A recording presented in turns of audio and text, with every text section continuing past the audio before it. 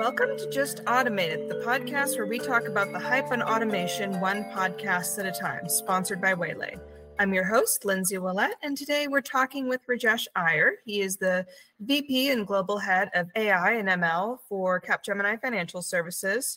So to start off, Rajesh, could you tell us a bit about yourself? I'm Rajesh Iyer. I've been in the financial services industry for about 30 years now, and I've been at Capgemini for about 5 years. And the first 7 years of my life, actually in the operations side of things, where I worked in claims and places like that on the insurance side. And the other 23 years has been mostly on the analytics side. So, been with a lot of the big insurance companies and a lot of big banks, trying to help them get the most out of their data. It's been a passion and it's been my job. So I've been fortunate and unfortunate in a way. It's good to have your passion be your job, except that you don't know when your work ends and your life begins. So it's a little complicated because of that. I can definitely relate to that. It's great to be passionate about what you do, but you do need that work-life balance. And since you're so passionate about your work, I was wondering if you could share with us some of the projects you're currently working on. I think that in the financial services industry, especially lately, I can't speak about the entire breadth of my experience, but lately, I think that we tend to think of ourselves as technology companies, but I think that the better description is that we're mostly data companies that aren't doing as much with the data as we possibly can. So I think there's a difference between technology companies and the data companies in the sense that technology companies have a couple of different things going on. One is they have full stack engineers that are actually building end-to-end applications. And two is they have a high tolerance for failure in the sense that they have these full stack engineers that can actually do end-to-end things. And there's just thousands of those guys actually running around and working on different things that they're passionate about. So a lot of what happens in technology companies is actually the result of these thousands of guys doing these passion projects. And some of them end up being really amazing things. And that's what sort of ends up being in the marketplace. I think we could, especially with some of the newest developments that we're seeing, like can we actually emulate that full stack engineering on the enterprise side? I think we can because of some new platforms that are coming available and so on.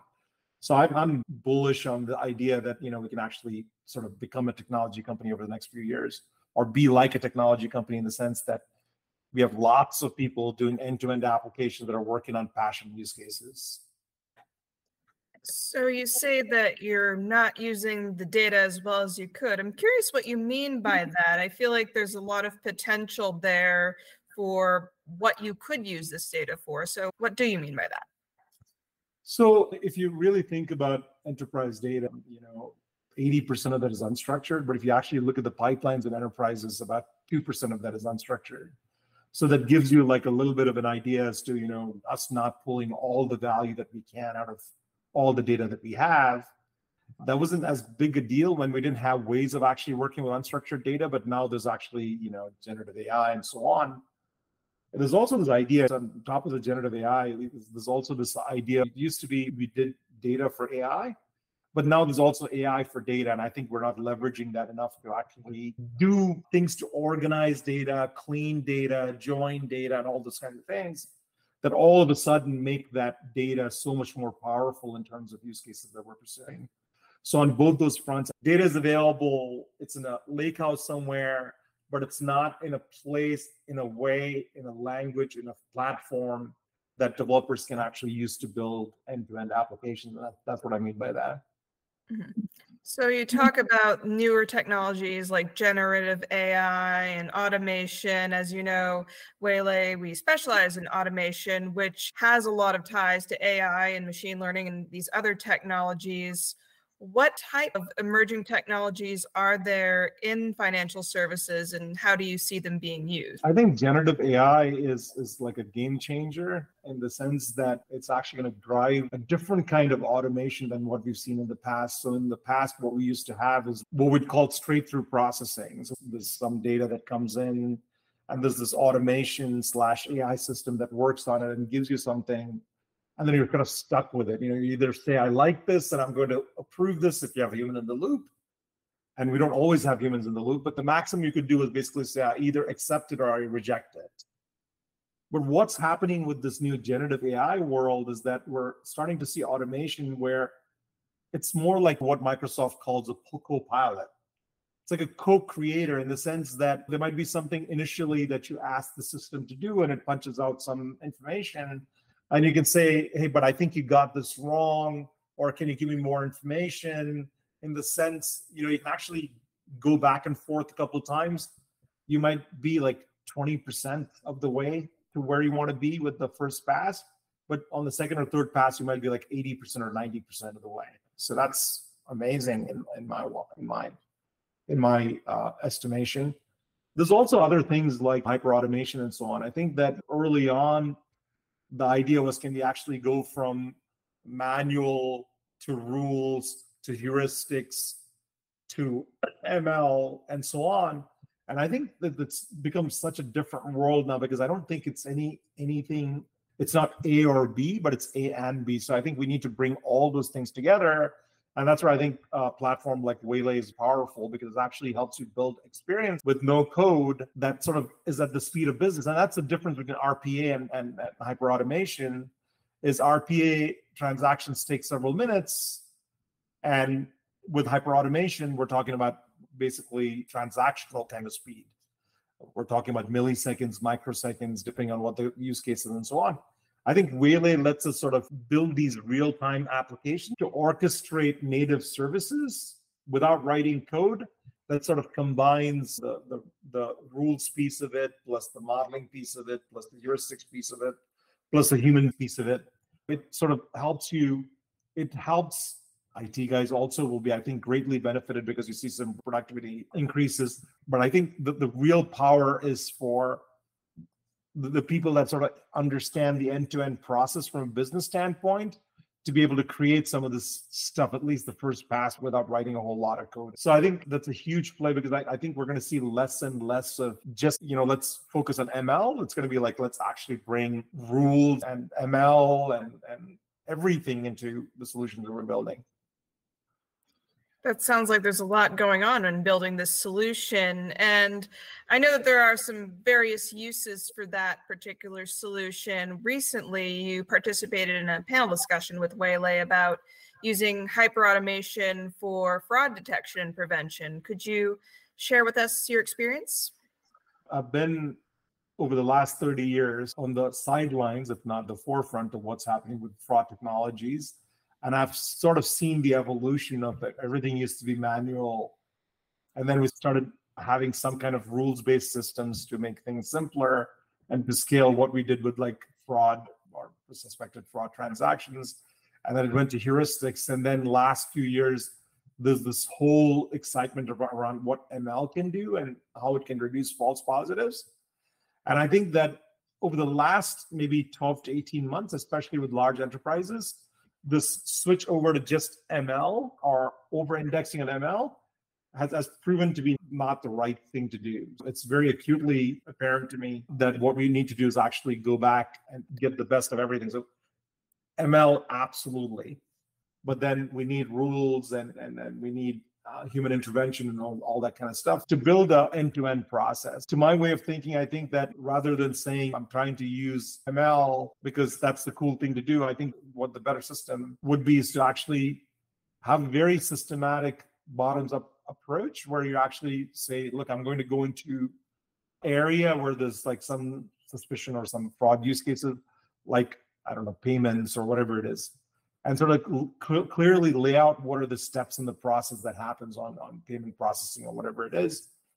And then go down to each step and kind of understand, is it a Gen AI application?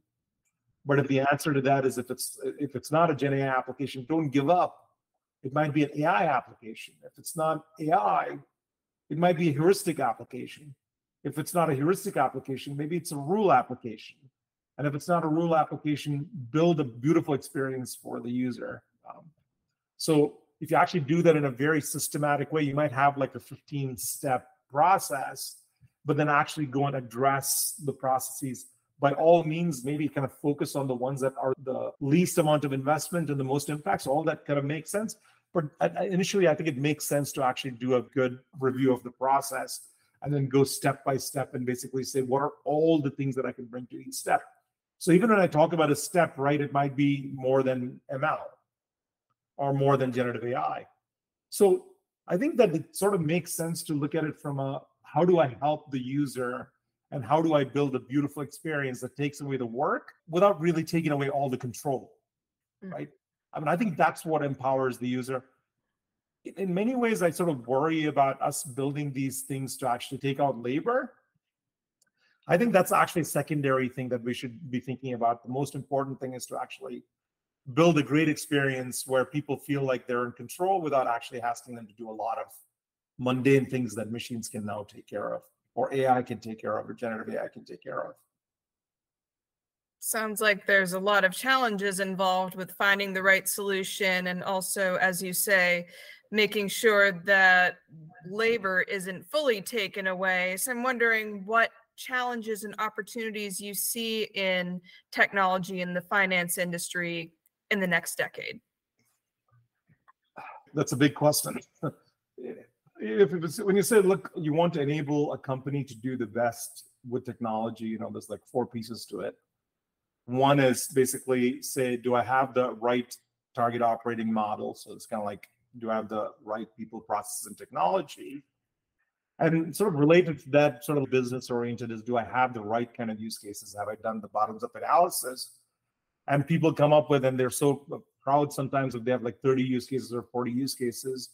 But when you think about an enterprise is actually a very peculiar combination of different kinds of technologies and processes on top of that. Most enterprises have some unique things that only they're doing, and they'll find a lot of opportunities. So there needs to be a very systematic way of getting to the use cases. So the first part of the enablement is actually have a target operating model that sort of makes sense.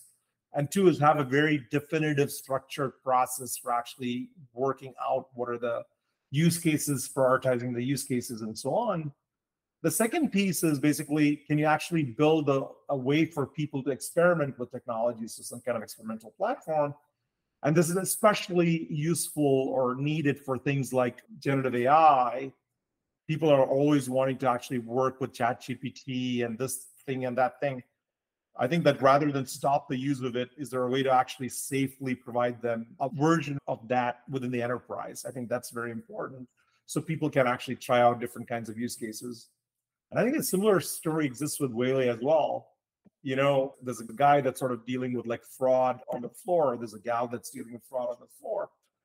They're not going to be able to actually fix the model and fix the system in a short amount of time, but they can actually build some experimental things with Waylay. So this experimentation platform is very important. So one is, the target operating model plus use cases. The second one is the experimentation piece.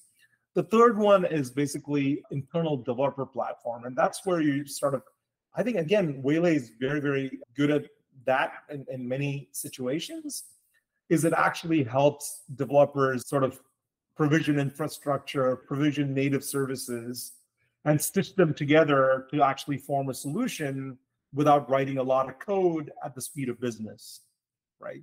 So how do you actually build that, and how do you actually deploy that, and how do you monitor that? We haven't really done that monitoring piece and so on with Waylay, but I can easily see a system where in Waylay you can actually build out this end-to-end application, right? So that's the internal developer platform. The last one is the data platform, and I think that it's a little bit like a Band-Aid that you need to rip off.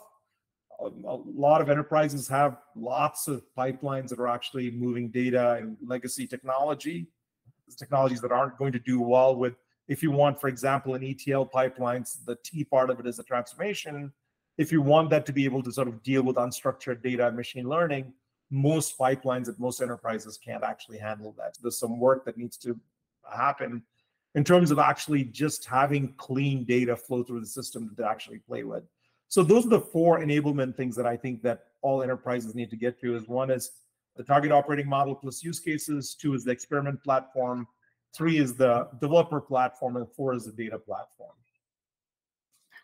Sounds like there's quite a list of things for these enterprises to do over the next decade. And I think that that's something that each enterprise will have to figure out for themselves. But in the meantime, this brings us to the end of this episode. I'd like to give Rajesh a huge thanks for his time and sharing his insights. And I invite the listeners to join us next week for another episode of Just Automate It.